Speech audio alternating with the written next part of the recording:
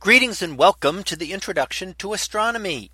One of the things that I like to do in each of my introductory astronomy classes is to begin the class with the astronomy picture of the day from the NASA website, that is apod.nasa.gov/apod.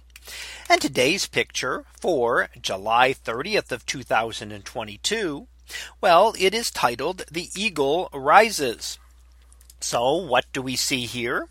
Well, this is a stereo image. So if you have red and blue 3D glasses, you can put those on and see this in a three-dimensional image. And that can be done by taking a couple of different photographs of the image here, and then putting those together slightly offset, allowing us to see the distance, to get the perspective of three dimensions as we look at it. Now, when we look at this here, we do see the Eagle, which is the lunar landing craft, as it begins to ascend, as it is ascending up towards the command module. So the image was taken by Michael Collins, who was the person steering the command module, and then it would then dock there and allow the two astronauts, Neil Armstrong and Buzz Aldrin, to transfer back to the command module from their lunar module and be able to begin their trip back to Earth. We can see on the moon, of course, a number of craters. The moon is extremely heavily cratered. Not that it's been hit by more objects than something like Earth, but it also has some difficulties in that it has no atmosphere. So it isn't protected from smaller objects at all. And it has no weathering effects as we do on Earth, or geological effects as we have on Earth. So things like volcanoes and volcanic activity can wipe out craters, as can wind and water will slowly wipe out craters. So while we only see the most recent craters that have formed on Earth, we can see craters billions of years old on our moon. The darker area is one of the maria.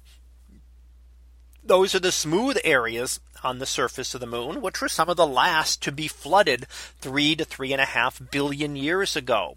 And when we look at them, we'll see far fewer craters there than we see on the rest of our moon.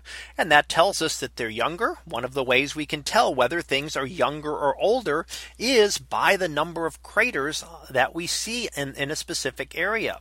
The more craters we see in crater density, the older the object is, and the fewer craters, the younger that surface is. In other words, the longer or shorter time it's been since that area has been resurfaced.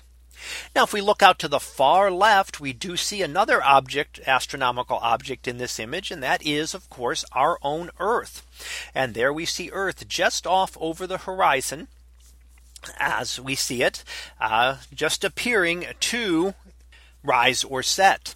However, because of the way the moon is locked towards the Earth, if you're on the surface of our moon, the Earth will seem to stay in one position in the sky. It will not rise or set.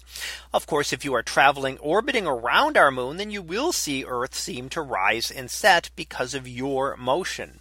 But on certain parts of the moon, on the near side facing Earth, the Earth will always be there hanging up in the sky. And the closer you are to the sub-Earth point, the point directly below the Earth, the higher it will be in the sky. The closer you get towards the edges of the moon, further away from that central point, the lower it will appear in the sky, but it will just stay there. So while we're used to seeing our moon rise and set from Earth, if you're on the moon, you would not watch Earth rise and set. It would stay in one spot. And in fact, if you're on the far side of the moon, which points away from Earth, you would never see Earth at all. So that was our picture of the day for July 30th of 2022. It was titled "The Eagle Rises." We'll be back again tomorrow for the next picture, previewed to be Starburst Galaxy. So we'll see what that is about tomorrow. And until then, have a great day, everyone, and I will see you in class.